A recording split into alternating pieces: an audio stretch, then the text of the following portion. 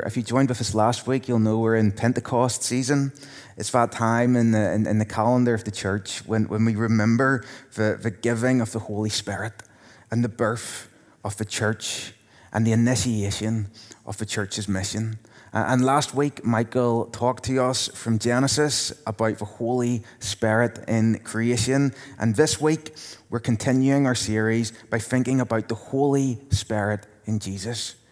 And with that in mind, our Bible reading this morning is taken from Mark's Gospel, chapter 1, verses 9 to 13. At that time, Jesus came from Nazareth in Galilee and was baptized by John in the Jordan. Just as Jesus was coming up out of the water, he saw heaven being torn open and the Spirit descending on him like a dove. And a voice came from heaven, "You are my Son, whom I love. With you I am well pleased." At once the Spirit sent him out into the wilderness. And he was in the wilderness 40 days being tempted by Satan. He was with the wild animals, and angels attended him. And we thank God for his word this morning and trust that he'll bless it to us. It's a short reading. It's only a few sentences, but there is so much jammed into these few verses. So much that's important, so much that is significant. And we have two very different scenes here. The first at a river, and the second in the wilderness. And we'll take each one on its own. First at the River Jordan. We're told by Mark, at that time, or in those days, Jesus came from Nazareth. But what sort of days were these? What was the situation Jesus was stepping into?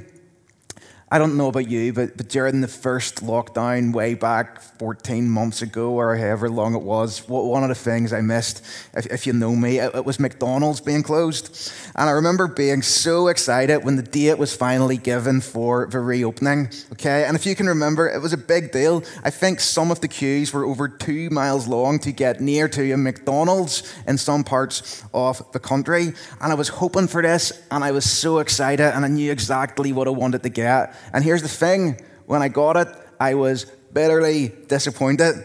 It was rubbish. And here's the thing, sometimes hope can let us down. And for the people of Israel, these days, at this time, there was disappointment. There was frustrated hope. They felt a bit let down.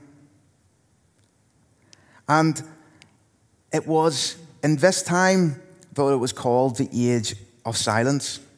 It was around 400 years since the last book of the Old Testament had been written. The years since were considered the years of silence. The Jewish rabbis taught that with the death of the last 3 prophets, the Holy Spirit had been withdrawn. As a substitute, the Lord had given them something they called the Beth Kol, literally the daughter of the word, or the echo of God's voice. But of this they were sure. The age of Moses, David, Isaiah, that age had come to an end. And there was something else. When Solomon built the first temple, he prayed, and it was filled with the glory of God, so that the priests couldn't even enter into it. And so great was the joy of the Lord's presence that the festivities lasted for 23 days. Now, can you imagine spending 23 days in this church and wanting to be there? But so great was the sense of the Lord's presence. Now, ultimately, that temple, Solomon's temple, was destroyed, and Israel was taken into exile in Babylon in 586 BC. And upon their return, a second temple was built. Right worship was restored. A time of hope. But history didn't repeat itself. This time around, there was no fire from heaven. There was no cloud of presence. So there was a question. Have we really come home from exile? Has God really returned to his people? And were circumstances backed up for suspicions? As a people, they were under the cosh, harshly treated by the occupying Roman forces. Poverty and injustice were rife. For your everyday, hard-working Israelite, these were not good or easy days. Yet at the same time, their hope was not utterly frustrated. Deep down, they still had a hope that God would very soon come back to his people. And through his Spirit-filled Messiah King, God would rescue his people, deal with their sin. There would be joy, healing, and restoration. And God would dwell with his people. He would be accessible. He would be present. So when Mark says, at that time, or in those days, this is the context.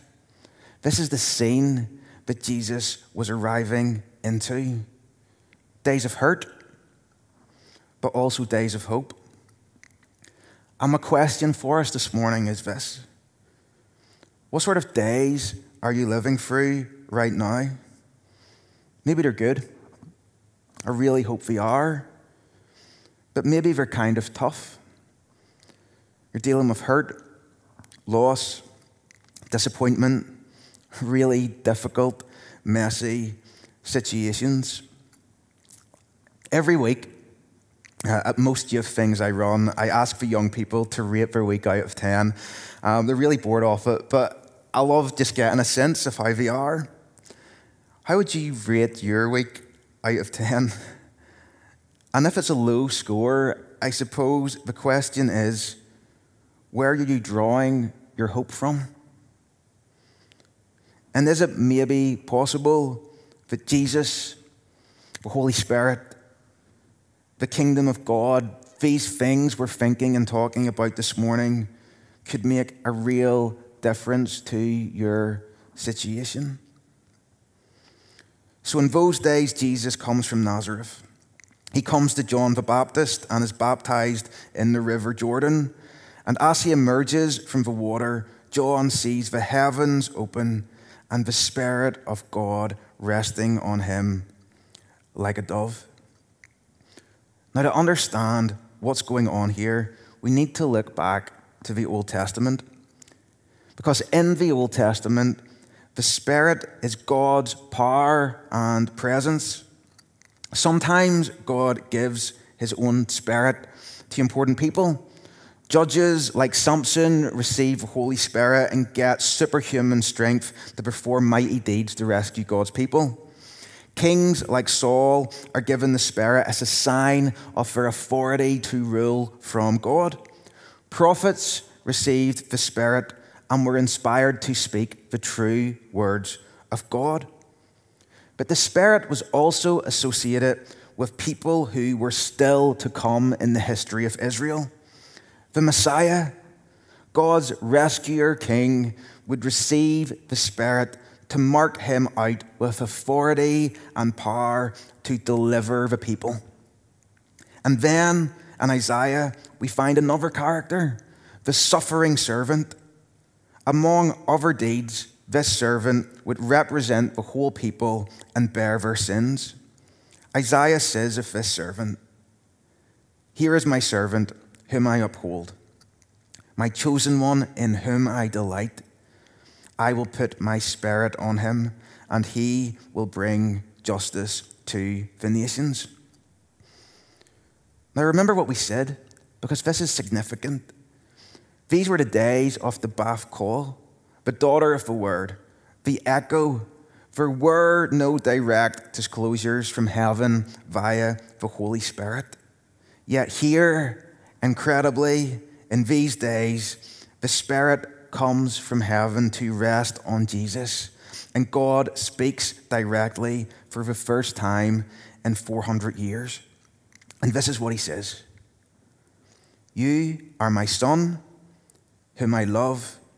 With you I am well pleased." Do you get it? Do you get the significance of these words? This isn't just a pat on the back, a bit of affirmation for Jesus from his heavenly dad before he begins his work. This is the living creator God speaking for the first time in centuries. And the words God uses are a deliberate mix of two verses in the Old Testament. In Psalm 2, the most famous psalm about the coming Messiah, God says to the coming king, "You are my son." Here to Jesus, God from heaven says, "You are my son." And we already heard God's words about the suffering servant in Isaiah 42. The servant is the chosen one in whom I delight. I will put my spirit in him. From heaven, God says to Jesus, "It is in you whom I delight." So at once, in an instant, Jesus is declared to be both the Messiah and the suffering servant. And that means nothing less than the kingdom of God is at hand. The day of God's visitation is upon them. The days of joy, healing, rescue, forgiveness, justice, they really have arrived with this man Jesus.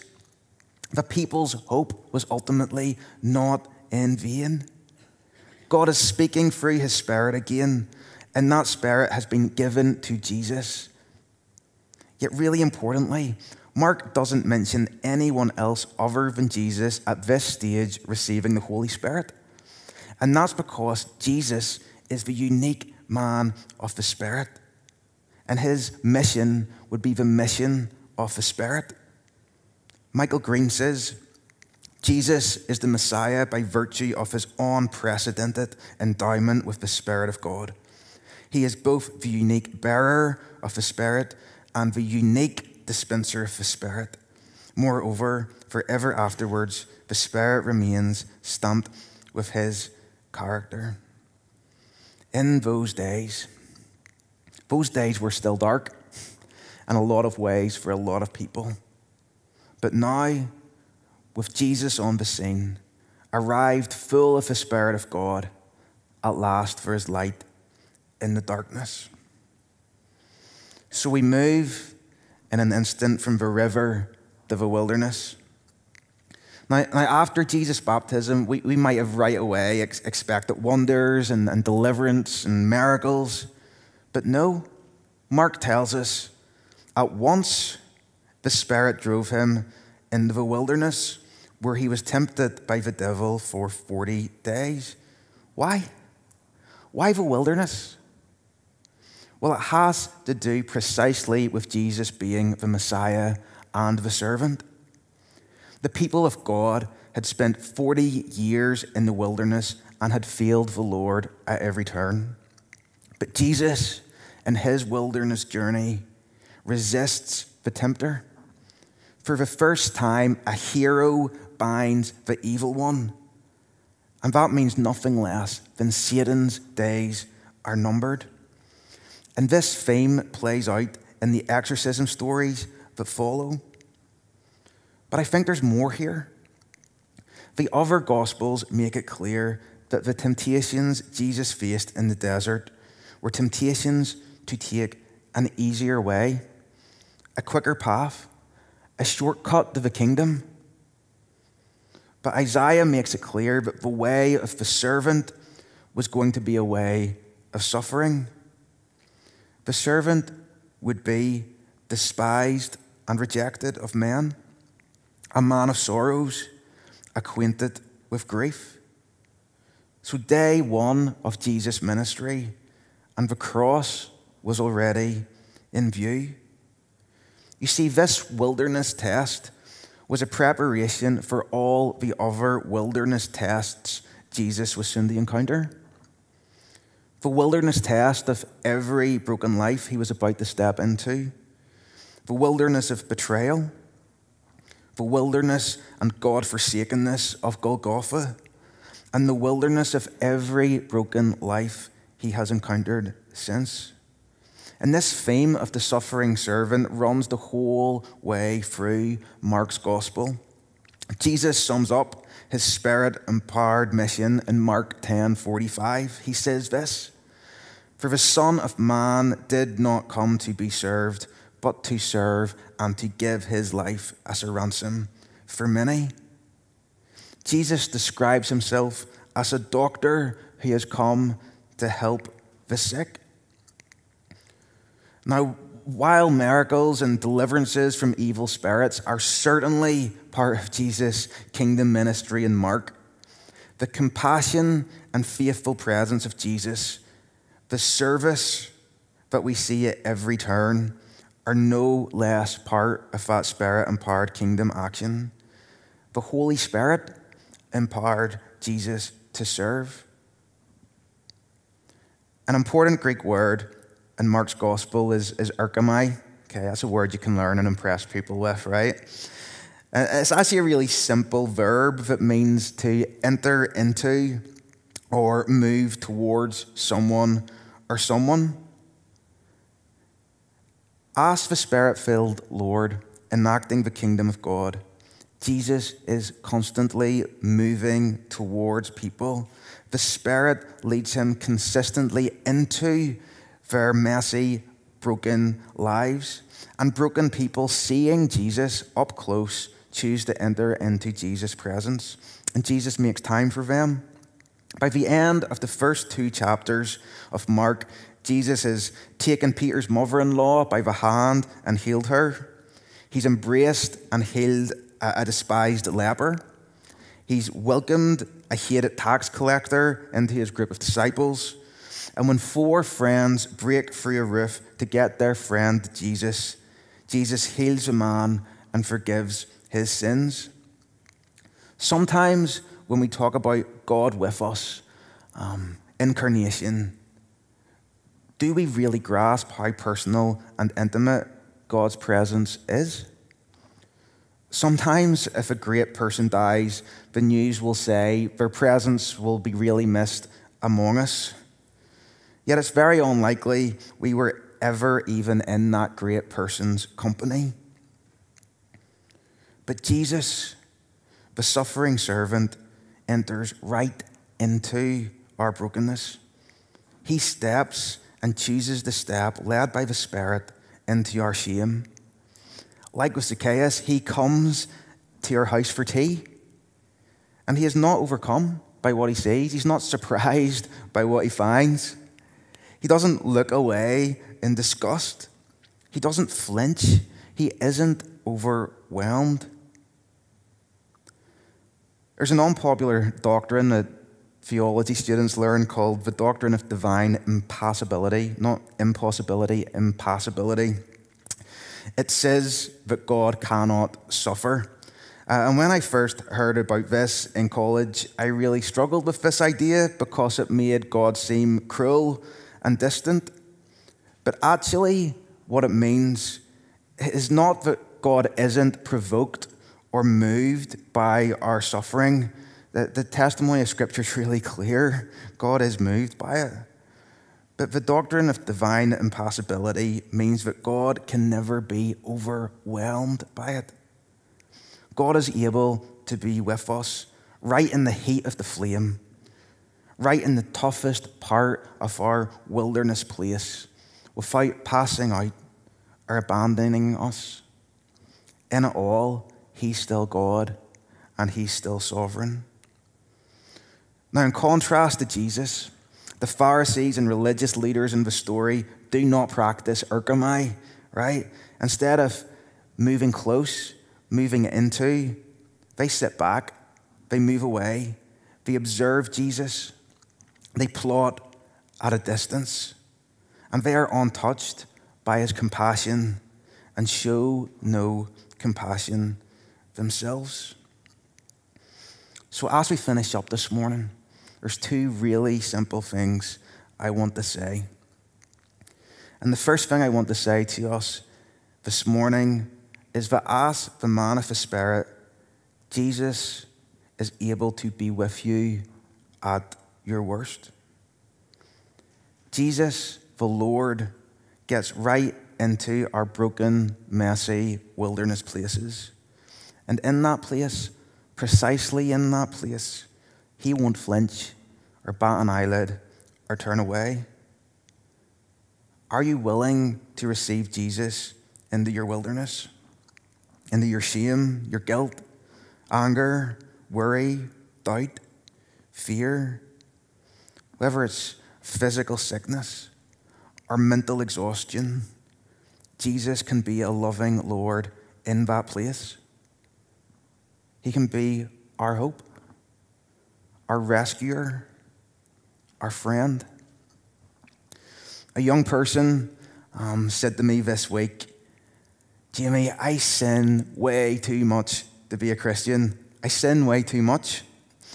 Now, this young person, he isn't perfect, but he's humble, kind, gentle, and hilarious. I love him to bits. And it upsets me that he thinks his sin is too much for Jesus to bear. You know, I think sometimes an awful lot of people have come to think of Christianity as a self-help method, a self-improvement project. It's a way to become a better person. You need to already be in recovery before you can invite Jesus in. You need to already be halfway up the ladder, show that you're able to do things, and then you can bring Jesus along and he'll help you get to the next rung. But remember how Jesus described his mission. He comes as a doctor to heal the sick. He comes as a servant to rescue us from our sin. And yes, God is holy. He is immortal and dwells in inapproachable light. We should be fearful before this holy God. But when we follow Jesus up out of the Jordan into the brokenness of his world, we see this same holy God take the initiative to move towards us, despite our sin. And then through the cross, Jesus bridges the gap so that we can be with him now and for eternity. And Jesus can be with us in this very instant if we ask him. He'll come to us as a friend, as a brother, faithful through thick and thin. Right now, Jesus is ready to make the move towards you. He's waiting. Or are you going to be like the Pharisees? Sit back at a social distance, okay? Make judgments about Jesus from a safe distance. Or maybe we're so ashamed of what we've done, or we've been so badly hurt that we put up a wall around our heart. We're not letting anyone get near there. No one is going to see or touch that part of my soul. And I get that. But the thing is, Jesus, and maybe only Jesus, can cope with it all. Every single bit of it. He already bore it on the cross. And the resurrection shows that it has been dealt with now and forever, and that he can even build beautiful things out of our brokenness. Me and Lindsay went for a meal on Monday night. It was our first time in a restaurant since August, and it was great. I ordered a fish pie, and Lindsay was disgusted. She's like, "Your first time out and you order a fish pie? What are you thinking?" But it was so nice to actually be served by people. But on the other hand, it was also a bit weird. We were so used to cooking for ourselves, we felt we should be going into the kitchen to help wash the dishes. But here's the thing. It's precisely as a servant, and only as a servant, that Jesus comes to us into our brokenness. The second thing I want to say is this. As Christians, our lives are an extension of the life of Jesus. In Mark 8, Jesus makes it really clear what he expects of us. This is what he says. "Whoever wants to be my disciple must deny themselves and take up their cross and follow me." Every Christian has a part to play in extending the territory of Jesus' kingdom. And we are each gifted with the same Holy Spirit that was in Jesus to make us strong for that task. And I sincerely hope that each of us, by the Spirit's power, see miracles and healings and wonders. But that same Spirit also makes us servants. It makes us and remakes us in the likeness of the servant king. In Philippians 2, Paul tells us to imitate Jesus, who took the very nature of a servant. In Galatians, he says, you were called to be free, but do not use your freedom to indulge in the flesh. Rather, use your freedom to serve one another humbly in love. Ask the Spirit. The same Spirit that was in Jesus Christ works in us, in our lives. Our lives will start to look more like Jesus, and that means they will take on the character of a servant. And here's the question. If Jesus was willing to leave heaven, to sacrifice so much to move close to us in our brokenness, what are we willing to give up to move close to someone who is maybe very different from us? For the sake of Jesus and his kingdom, are we willing to love and serve those we're maybe afraid of, dismissive of, see us a write-off, see us a no-hope project? I'm not talking here about getting on a plane and going across the world, though what might be that for some of us. On the other hand, that journey to the other, it might be across the street. It might be across the office. It might be to pick up the phone and make a phone call we've been putting off for a long time. Mother Teresa used to pray, break my heart so the whole world can fall in. Break my heart so the whole world can fall in. Who or what is God breaking your heart for? And are you up for letting him do that? And if he does break your heart, what are you going to do about it? Because having your heart broken is not enough. Like Jesus, we have to be willing to get up close to that brokenness, to even share in it.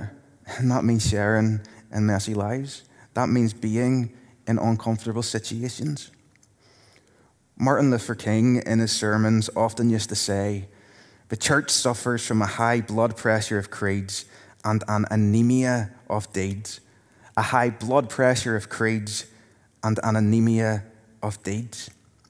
It's Christ-like action that counts. Jesus left heaven to be with us. As individuals, as a church, when we pray to receive the Holy Spirit, we should expect to be taken, like Jesus, to the wilderness. And the wilderness isn't just the place of personal temptation. It's that hard place of sacrificial service, where we serve the needy in Jesus' name, in the Spirit's power. And I can guarantee you, if you sincerely ask to be filled with the Spirit, expect to be taken to the broken, to the despised, the rejected, the dismissed. And the temptation for every follower of Jesus, I'm speaking to myself here too, is always to take the easier path. I'm going to pray for us. For some of us this morning, we feel bruised and broken, and we need to let Jesus to come close to us so that he can minister his grace. We need to let our guard down a little bit to trust that God is good, and that as the Spirit-filled sovereign Lord, he will work for good in our situation. For some of us, that will mean inviting Jesus into your life for the first time and becoming a Christian and saying, you know what, Jesus, I'm okay for you to come into my brokenness. I'm going to stop trying to climb this ladder myself. I need your help. For others, we already love the Lord, but we feel parched. We need refreshing. We need the same Spirit of Jesus, okay, but marked out his kingdom to set a flame in our hearts again, a flame for the Lord, for the kingdom, a passion for the lost. We need the Holy Spirit to flood us, to revive us, to overcome that weariness and maybe even prejudice that's crept in. We need the Spirit of Jesus to make us fit for his service again, to remind us that there's something to live for that's worth dying for. As the band comes and we close in worship, I'm going to pray. I'm going to pray a really simple prayer. I'm going to pray for the Holy Spirit to come. I don't know your situations. I don't know where you're at or what's going on, but the Lord does, and he understands. And like I said, when we ask him in, he won't flinch or turn away. There's no surprises to him. What we've kept hidden, it's not hidden to him. He knows already, and he still wants to come in. He still wants to move close. He still wants to set up his home in our life. So I'm going to pray now for the Lord to refresh us and revive us. Let's pray. Holy Spirit, come. Spirit of God, Spirit that rested on Jesus like a dove, come to your people now. Fill our hearts. Be with us in our wilderness places. Make us strong. Make us fit for your service. Lord God, we say again that we love you.